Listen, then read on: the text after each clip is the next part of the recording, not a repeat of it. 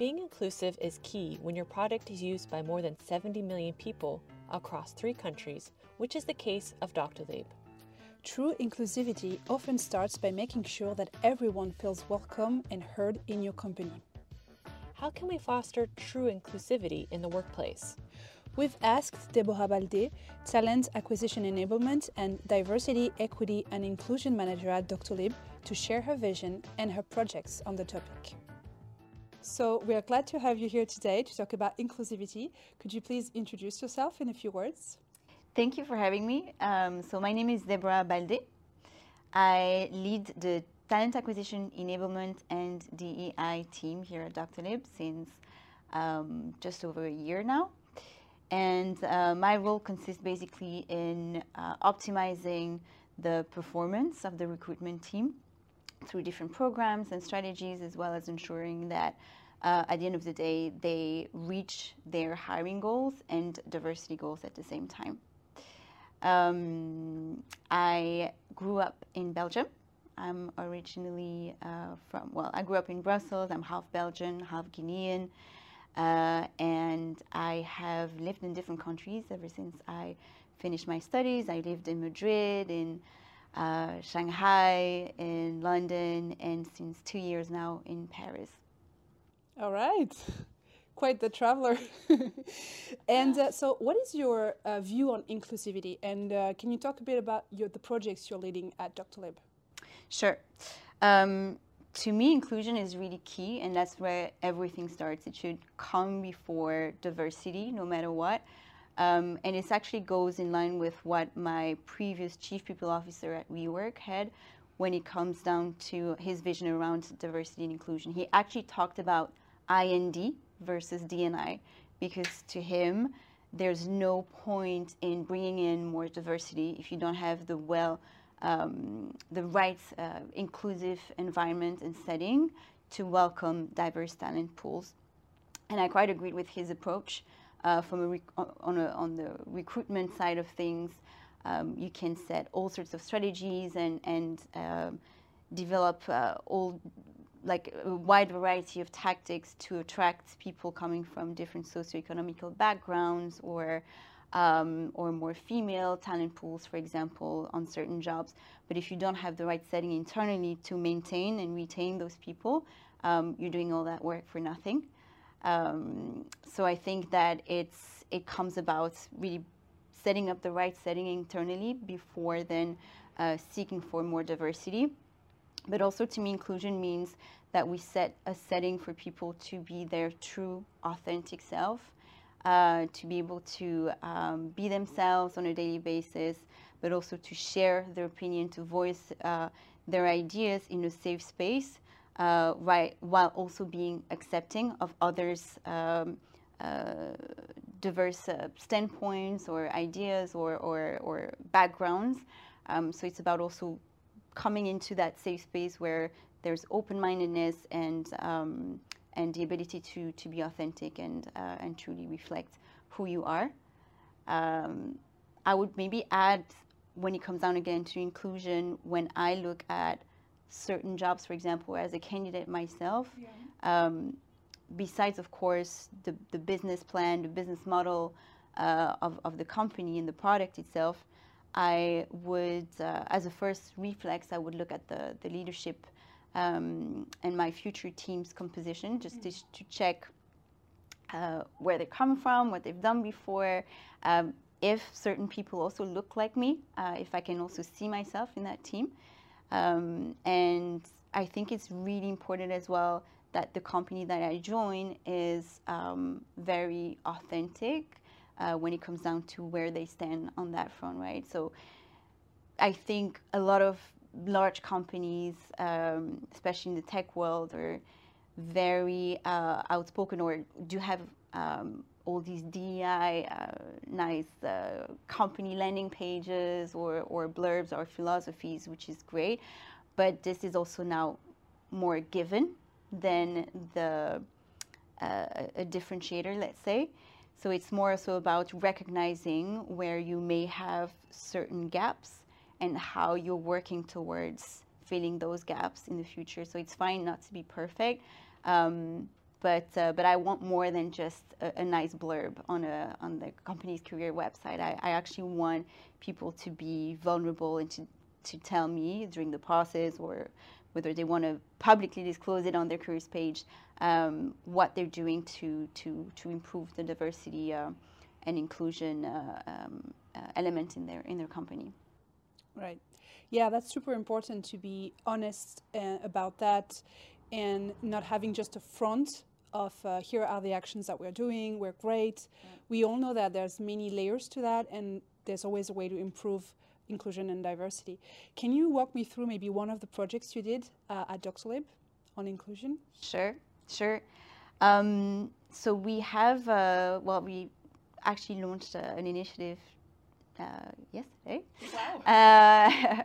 So we, as you may know, one of the 5 action points of our DEI strategy since last year is to focus on workers with disabilities, which is a theme that for us as a recruitment team is still quite blurry, and we needed to ensure that we had the right training and awareness and knowledge before starting to build any type of process or talent attraction strategy to attract these kind of profiles. So together with the French leadership team, back in November last year, we attended a training, an all-day training with an external expert on that topic to understand what were obviously the legal implication when it comes down to discrimination, etc., but also just trying to better understand the world's or their worlds when it comes down to candidates with disabilities, because we may not fully understand, we fully not understand what it's like to be a candidate with a disability, and I think putting ourselves a little bit more in their shoes and really understand that at the end of the day, they're obviously regular candidates just like anyone else, and that the most important part is to focus on competencies and skill set, which is one of the main messages that we took away from the training. Was really good to take away, but of course, besides that, we got more training on and knowledge on the legal aspects of things, and then we took that away and put together a little task force within our team, who also work with other stakeholders within the people team, to build a workflow around how can we then best accommodate to candidates' needs when it comes down to any adjustment they might need throughout the process and on the job as well. So as a result of that, we organized a training for the entire recruitment organization, which is about 80 plus people right now, yesterday. We're still waiting on the feedback, but it's little steps. But this is an example of some of the projects that I look after. So it's not just training, it's also from a process perspective. We adapt our systems, our tools, our processes to ensure that our hiring processes are inclusive and welcoming to any type of candidate, whether they come with a disability, they come from a different socioeconomic background, a different country, etc., etc. Super interesting. I like what you pointed out. It's not just about, it's about listening, about empathy, but there's also a concrete processes to build to make sure that that it becomes a reality, that the project goes forward. And it's a multifaceted topic. It's super interesting. So how did you become passionate about that topic? How did inclusivity became the center of your job today? Sure. Maybe I'll start off with something personal, and then I'll jump on to my current role. But so I'm mixed race. I grew up in Belgium, and I was part of one of the first generations probably who attended a Flemish school in Brussels. So I was the only mixed race kid there, and I was quite early on made aware of how different I was, physically speaking, from other kids. I had a very happy childhood though, and very good friends. But of course, as children, you come across these things, and I think because of that, I tended to be naturally attracted to and feel like I should defend the outcasts, in the sense that those who basically usually look different and don't follow the norms that you would see also on media and at school in real life, etc. So that's more from a personal standpoint. Now, I think I fell into recruitment a little bit by chance as I joined Apple first on a 6-month contract, and then I ended up staying much longer in London and in recruitment as a whole. But I think what attracted me and what kept me in that field was the fact that I could really defend and change the mindset of some hiring managers or interviewers who are used to recruit and select the same type of profiles over and over again.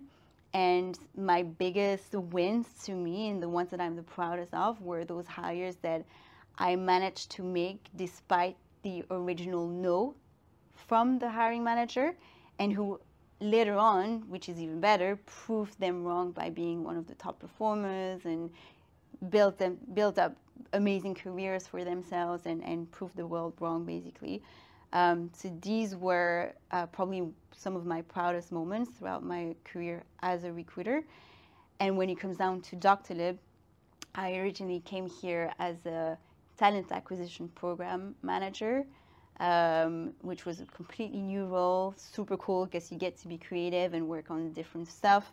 Initially, my role was more focused on training for hiring managers and for recruiters, but also on adjusting and optimizing recruitment processes and tools wherever I could.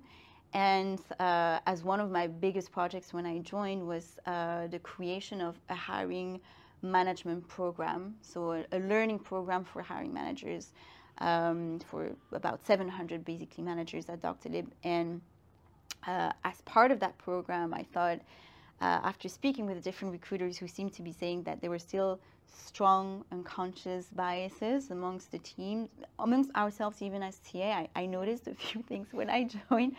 And it's totally unconscious. We all have that. I do have unconscious bias too. But it seemed like the awareness of it wasn't as strong back then. So I decided to create an entire module dedicated to that. But that could also, and I hope it is today, be tangible for managers to understand, okay, I understand now I have unconscious biases. Now what can I do to try to reduce them as much as possible in the context of hiring? And so as I built this program, at the same time, Bettina, so our social impact lead, joined Doctolib. And as she had a lot on her plate, she needed some support from different people and started creating different task forces. And so naturally, I came into the conversation, and together with my manager, Natasha, we started being part of that diversity task force with her. And then that's how I ended up, well, really absorbing that DEI hiring aspect into my current scope. And that's where I am today. Amazing. It's cool. It built up kind of organically with the opportunities that arose at the time, but also we can really sense that the fact also that you are in recruitment was super important, because it's a strategic place to change things in the organization. So it's amazing that you took that and you saw that, okay, I can change things there with training, with awareness. It starts there. It's super interesting. Now, I'd like to know, what advice would you give a company to improve their inclusivity approach or their inclusion and diversity approach?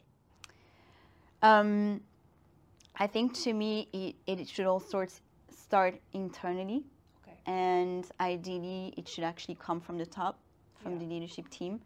A bit going back to what I said at the beginning, right? There's only so much you can do on the diversity front if you don't have an inclusive environment, but also there's only so many initiatives you can push. But if your leadership team doesn't have your back and is not there to help you spread the word and sort of evangelize the rest of their team and the audience that you're targeting, it's not going to be as powerful, I feel. So I think it should start there with the top leadership team being involved in those topics, or at least acting as sponsors and helping you spreading out some messages when needed. We're also making key decisions. You know, we're talking about, sometimes I had to create or work on setting some very specific diversity goals, which is very hard to set because, of course, these are all related to personal traits, which we cannot always track, especially in Europe. And Right. and Yeah. and even on that front, I did feel like sometimes I was pushing for certain initiatives or this specific goal when perhaps the leadership team may have had something else in mind. So I think we're definitely in a much better place today compared to last year. But yeah, having the top leadership sponsorship is definitely key there. And of course, when it comes from them and it's authentic and it's really about an important cause for them, I think this is even more powerful versus us dragging them almost to get things done on the diversity front. On a second note, I would say having a united people team that works hand in hand with the leadership team is important because, again, as a TA team, we can, of course, drive more diversity, but on the inclusion front, I think if we take this current setting at Doctolib, we have the people development team that works more on internal mobility strategies together at the same time with HR business partners who are there to also work on retention strategies, as naturally, of course, we have attrition throughout the year. So these are things that we need to work on together whenever we have certain diversity goals to achieve. So that we just, we're in sync when it comes down to, for example, bringing more women on certain jobs, and we ensure then on the back end that we retain those women, that we have programs, etc., in place. And as an example, for example, Bettina, in partnership with People Dev, has launched this mentorship program for women in leadership roles, and to increase that as well. So this is the kind of initiatives that is good to co-build together, or at least to have in mind, so that we know as TA that as we bring more women in leadership roles, there's also a program behind that is there to also support them on that leadership journey. So I would say that as the second part. And also I learned myself that as it is hard to track certain data, you cannot approach DEI strategy as you would when it comes down to recruitment strategy. Setting up KPIs for recruitment it's quite tangible, right? You need to hire 10 people by the end of the month. You've reached your goal, you haven't. When it comes down to diversity, I cannot just say we need to hire X amount of women or X amount of this type of profile by that deadline, because at the end of the day, we're hiring people for their skill set and their competencies and if they're the right fit for the job. But at the same time, you also want to avoid that people or hiring managers and us as a company, even us as TA, always go back to the same profiles. I'll give you just an example, and this doesn't reflect Doctolib specifically, but for strategic roles, instead of consistently going to the same business schools, how about we target people who may not even have graduated, but have proven themselves through their experience and do have the skill set to do the job that you are advertising. So this is not necessarily measurable or easily measurable. This is something that we can push more towards by putting in place inclusive hiring processes and ensuring that we have a purely competency-based assessment approach, which we do at Doctolib already, and we definitely strive for. But at the same time, it's important, and even more important in DI, I think, to be on the ground, to be hands-on, to listen to people, to listen to minorities. Where do we feel that we're missing out right now? Where do you feel like we're not inclusive enough for them, where they cannot be their authentic self? Listen to candidates as well. We've put in place a tool called START that now enables us to collect candidate feedback, and we do have a specific question in that questionnaire dedicated to how their perception is of us as a diversity and inclusive company. And all these answers are obviously golden for us, and that's kind of data as well for us. But from a purely impact and measurement perspective, it's important to just listen to your audience and be on the ground as much as possible, which I try to do as much as possible. And I do have now a slightly bigger team who helps me in that same sense. But I had to learn to really take a step back on the whole KPI front and data front. Yeah, super interesting, because it's true that inclusivity is not a sequential thing or something that is strictly around numbers. We're talking about people, and we have to have this holistic approach based on a lot of listening, as you just said. So yeah, numbers are still important to prove some things, but it shouldn't be the thing that leads the approach, for sure. Yeah. All right. Well, thank you so much for coming here to the podcast. We are delighted to have you, and we'll come back next time with a new topic. Thank you for having me.